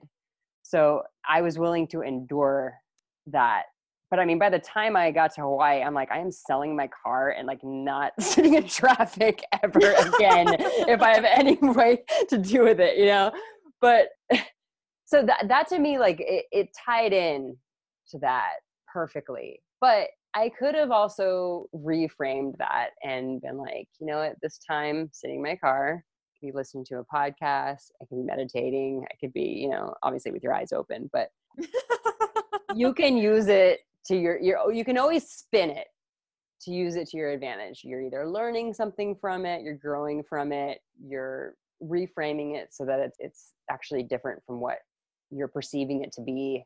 So yes, I think you're right. And I think that, again, I think that it's also like a useful tool for some people. I just love to cook. And I'm like, as long as I could be cooking, I don't care. You know, I was in the restaurant business for over a dozen years, and there's lots of shit sandwiches that goes along with that. But I endured because I loved cooking so much. And, you know, and it is a struggle being a writer, because it doesn't pay very well when you're first starting out. So I don't know, Mara, I agree with you, and I agree with the shit sandwich thing too. I appreciate you sharing all of that. I would say that a couple things. I think it's going beyond spinning it. I think it's going beyond the reframe. I think it's being willing, and we're not trained to do this, you know, so this is really a new skill that we want to teach ourselves, is to be able to look at something that is a struggle or is a challenge or feels annoying or feels devastating, you know, anywhere on that spectrum, to not just endure it, to not just withstand it, but to look it directly in the face and to ask ourselves, like, what is this? Why have I created this? What is this looking to tell me? Mm-hmm. What am I looking to experience here? Maybe it's a quality that I'm trying to develop, like patience, for example, Mm-hmm. or equanimity. Grit, for example. You know, how am I training myself for my purpose in this moment?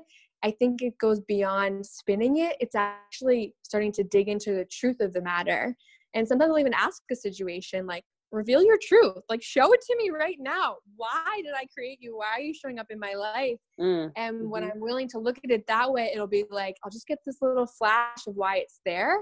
And that has transformed and elevated. And this is like the alchemy has elevated some of the most destructive, devastating moments in my life into some of my best teachers and my most liberating moments and events. And then there's also the piece of learning through contrast. And so it's like, because we live in duality, we learn through contrast. So, you know, when you're sitting in your car being like, yeah, this kind of sucks, look how it propels you in the opposite direction when you get to Hawaii. I'm selling my car. I'm going to be like not in the car. So it kind of like it, and we might grow light years faster by spending like that much time in traffic. You probably came to that resolution faster than maybe you would have. It was only kind of mildly annoying. So I tend to find the things that are the more frustrating that it is, the quicker I make the shift and the more I can get to my bliss. The more I can get to that state faster or access it in a deeper way. And then, you know, I know we've talked about this before when it comes to things like, you know, not earning money as a writer, or at least at first, this is where I'm like, that's a limiting belief that we have. It doesn't have to be that way.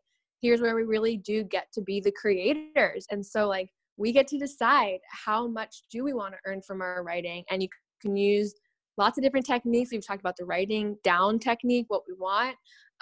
We really do get to choose. And so, you know, anything that we feel like is challenging or hard, or we just think it is the way it is, my invitation to myself is to question that, to question everything that I think I know is true or it has to be this way. Because anytime we kind of have that statement of like, it has to be this way, or it's just this way, or the industry is this way, anything where it's like the collective has made it this way, for me, it's like this flashing red light of like, pay attention here. What do you want to believe is true?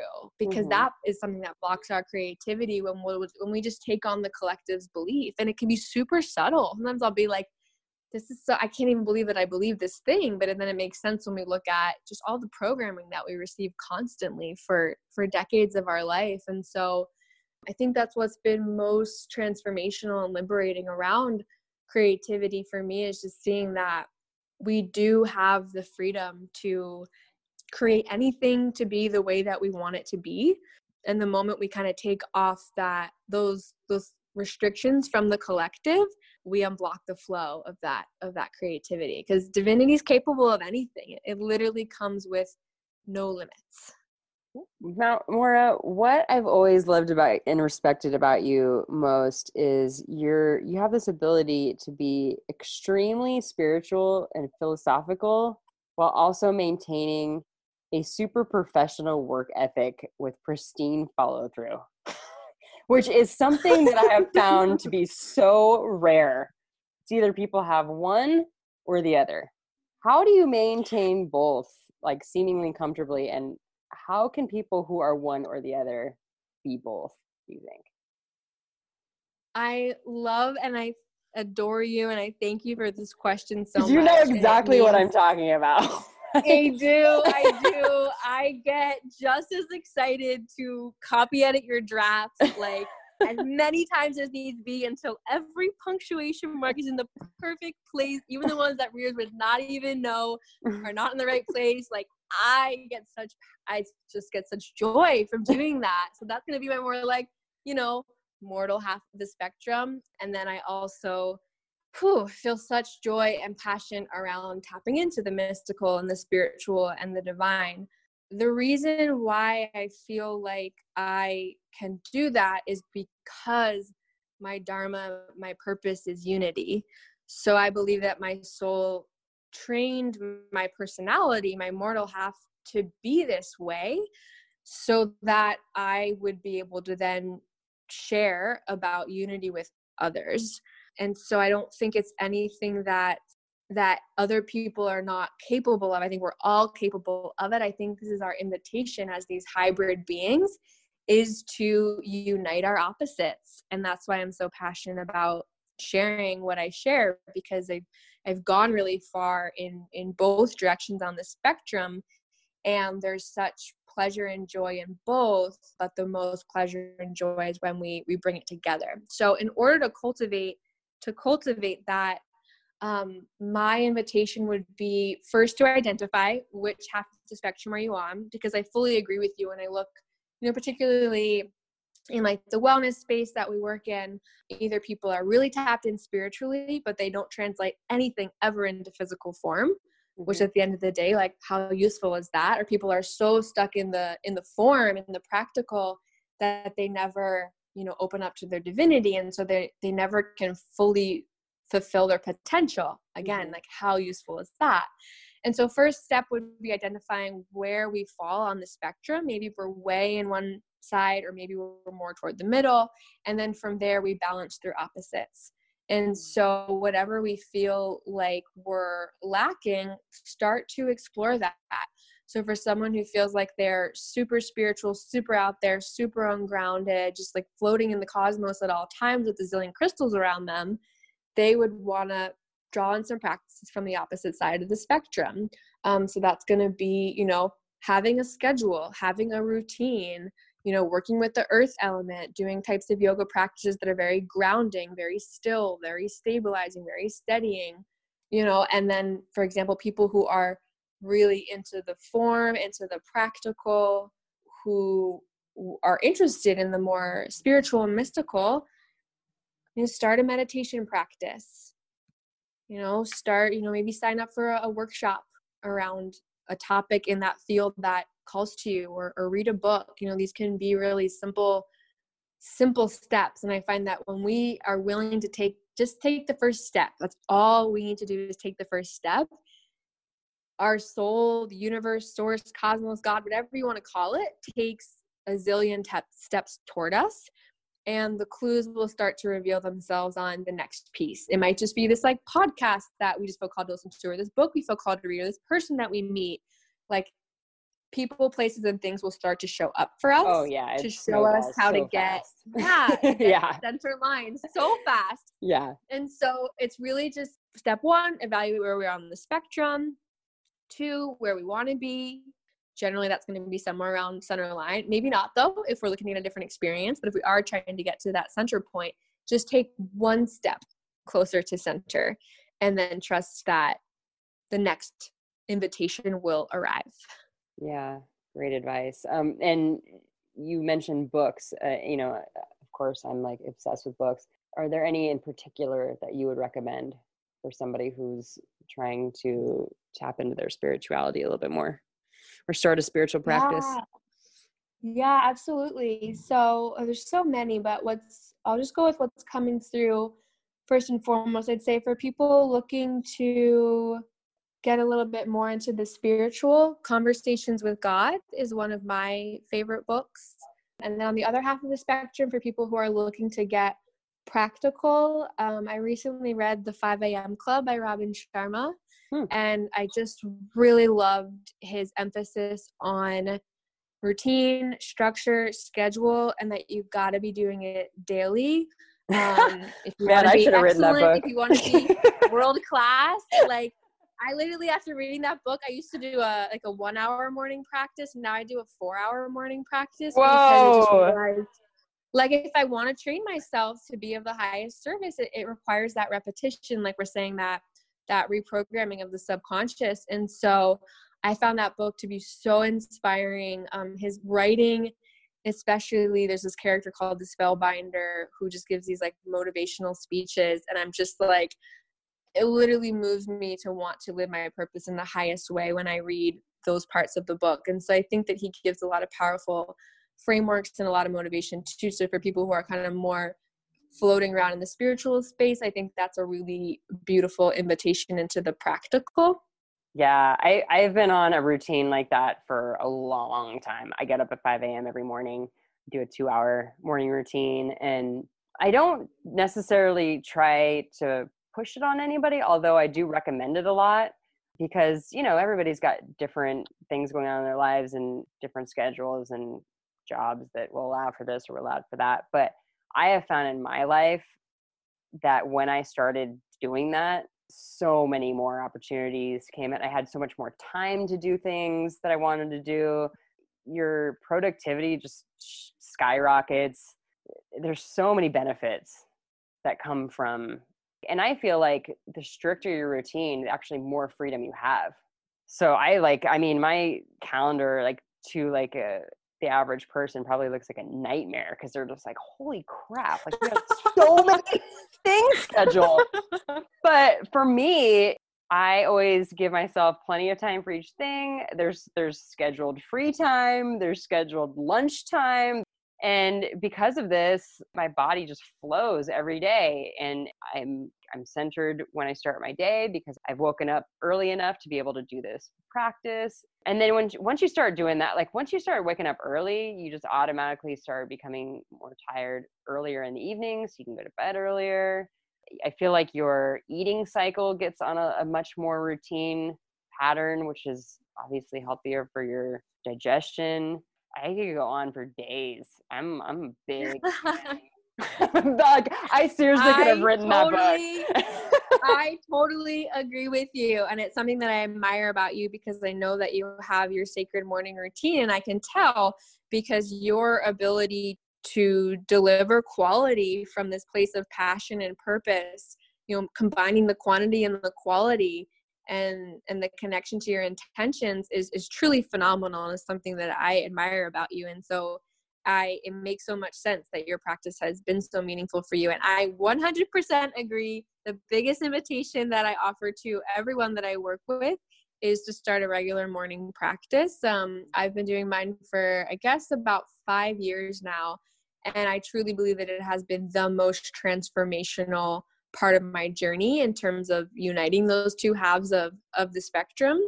And so I just recommend it to everyone. And so I celebrate you for sticking with yours, because I find it's also the piece that most people are resistant to. Even though, as you're saying, the more repetition that you have with it, it just becomes like, it becomes like a habit. And you've got to do it every day.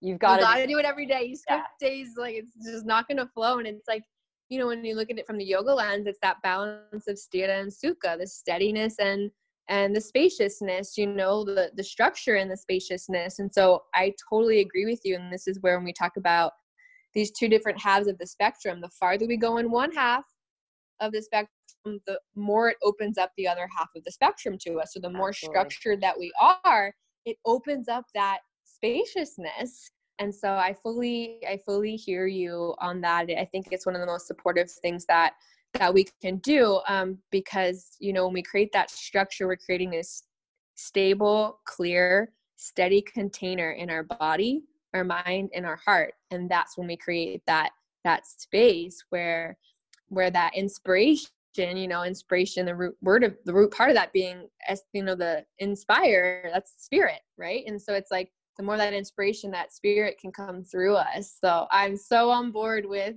the morning practice.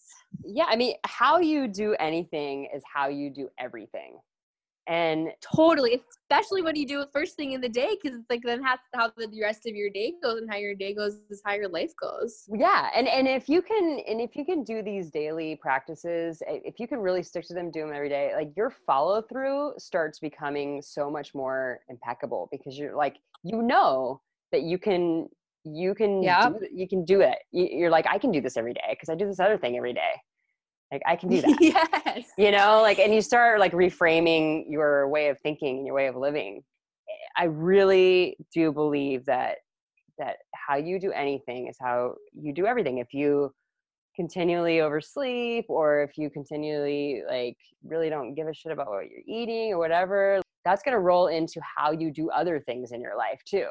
Like missing deadlines or missing workouts, or if you're like hitting the mark always on these things, then that's just going to spill into like every part of your life.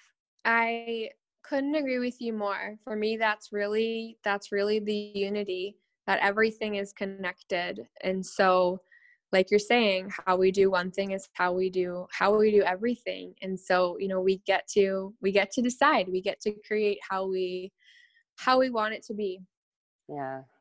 I want to talk a little bit about all of the amazing tools that you offer to your clients when you're working with them. So for all the listeners out there, Maura's got tools for days. everything from structure outlines to yoga nidra recordings, like any kind of tool you can think of, this girl has got. If she doesn't have it, she will whip one up for you. It's like truly amazing. And I'm a very visual and kinesthetic learner, so I really appreciate these, because sometimes if it's just a phone call, it's hard for me to internalize and remember something that I have only heard and not seen. So these documents have been really helpful for me, especially the structure outline and the tool for writing article angles. Can you talk a little bit about some of your favorite tools for creativity and how you came up with the designs, and which ones you have seen to be the most effective for your clients? Powerful question. I'm so happy. It gives me such joy to know that you find all of those materials useful. Because my mission is unity, I aim with my coaching resources to draw from and to unite what I find to be the gems from as many different holistic disciplines as I can. And that's where really like my journalist reporter background comes in, is that I want to go out there, you know, research as much as I can, practice them on myself, digest the information, so that I can just then give the highlights in this very digestible, you know, 1-2 page resource, so that other people don't have to spend all that time going out there to do that. And then on the creative half of the resources, it's aiming to, you know, break down whatever the project is, whether it is an article or it's a book or anything we're looking to create, to to give ourselves that structure, like we were just talking about, to break down the key concepts, to really build a system and a process that we can rely on so that we're not having to reinvent the wheel anytime that we want to build anything. So in terms of my favorites, I would say that the ultimate one is the one we were just talking about, having a morning practice. And so I customize a personal practice for everyone who I co-create with.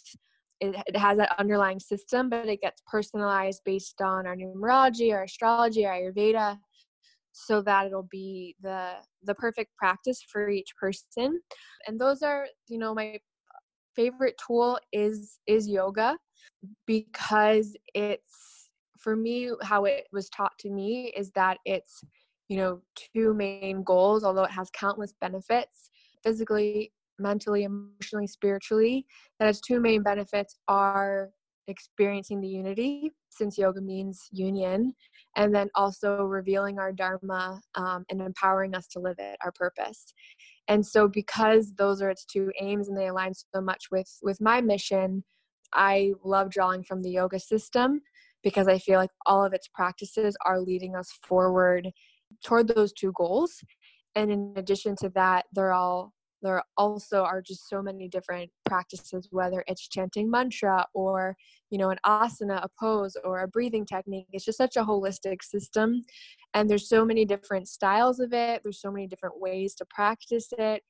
Even within a style, we can go about our practice in so many different ways. I just feel like it's like this endless field of exploration, and we can always customize it to be exactly how we need it to be.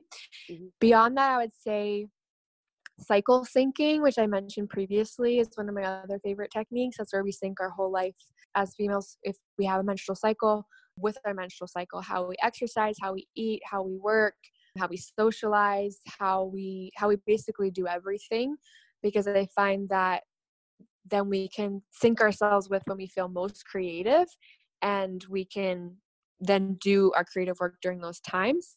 Ayurveda I find to be super helpful because it has different times of day. And so the Vata, there's 3 different kind of components or like types in Ayurveda. The Vata type is generally going to be the most creative. And so from the 3 different types govern different times of day. So, for example, the Vata times of day are 2 a.m. to 6 a.m. and 2 p.m. to 6 p.m. So during those windows, it is said that we can tap into our creativity the most during those times. And so I find that to be a really helpful system to draw from, in terms of what can let us access that Vata energy, but in a stable way. And then my other favorite practice, I would say, would be numerology. And so that's the system of numbers that all people, places, and things can be broken down to a numerical vibration. Because when we know our own numerology, when we know the numerology of, the day of the week, for example, the hour of the day, they all have different energies to them, and we have different energies to ourselves. And so when we can partner with the vibe rather than fighting against it, then we're going to be able to tap into more creativity. And then in terms of the creative resources, for me, it's always about getting down to the angle. So for me, that's like the purpose or the dharma of any creative project is, what is the theme? What is the angle? What is the central concept? What is the theme? There's so many different words for it. When we understand what that is, and we execute that in every aspect of the project, then we're going to be able to tap into our creativity more, because it's all going to be serving a central purpose. Mm-hmm. Yeah. Love it. Maura, is there anything else you would like to share with us today on the topic of creativity before we wrap up? For me, it comes down to just really offering again what I shared earlier of our creativity is limitless. It is unique to us. We can tap into it at any time. We can apply it to anything in our life, from, our work to our relationships, to anything, any aspect of our life. And so just continuing to encourage us to explore it, to not see it as a luxury, to not see it as elusive, to not see it as something outside of ourselves. We were created, I believe, by a creative force, by some kind of source. So that means that creative power is in each of us. And so I know in my own practice and what I hope to inspire others to explore as well is accessing that flow of creativity within, so that we can then channel it in order to live our purpose, which I believe is what each of our creativity is for. So when we can figure out what our purpose is, then we know what to direct our creativity toward, because I truly believe that that's our greatest source of fulfillment, as well as our greatest service to the wholeness. And speaking of purpose, you have some exciting news to share with us today, correct? Yes, correct. So after 5 years in business, I finally am going online. I hadn't had any kind of online presence for the last couple of years, because for me, that putting myself through my own system was critical for me to really embody my mission before sharing it with others. And so I finally will be having a website.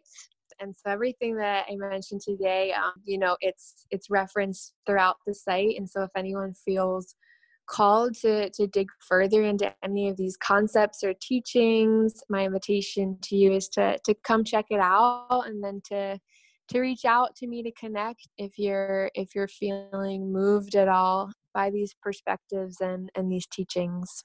Which I highly recommend.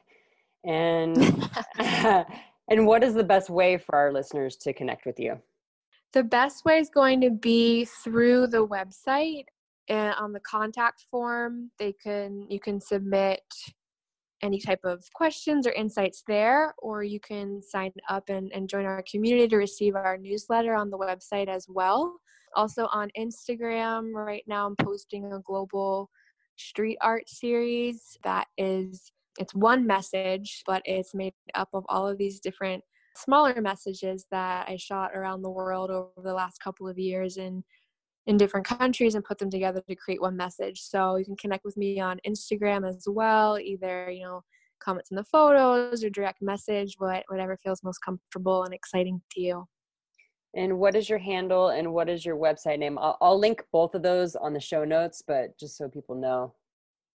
Perfect. Yeah. It's Allkhemi, ALLKHEMI.com. And the handle on Instagram is the same, at Allkhemi, ALLKHEMI. Beautiful. Thank you so much for coming on the show, Maura. Thank you so much. This has been such an incredible opportunity. I respect and care for and adore you and your work so much. You hold such a special place in my heart. So thank you so much for this opportunity to connect with you as well as with your community. It means so much to me. It means a lot to me too. Thank you. Now, I'd love to hear from all you listeners out there. So please let me know what you thought of the show, and if you have any topics or questions that you'd like me to tackle on the show. The team of Yoga Unplugged and I are here for you, so please let us know. And if you'd like to join in on the conversation with us, you can subscribe to our newsletter at yogaunplugged.org. Find us on Facebook at Yoga Unplugged by Jennifer Reuter. Reuter is spelled Reuter. Or connect with us on Instagram at yoga_unplugged. Thanks for listening, everyone. Namaste.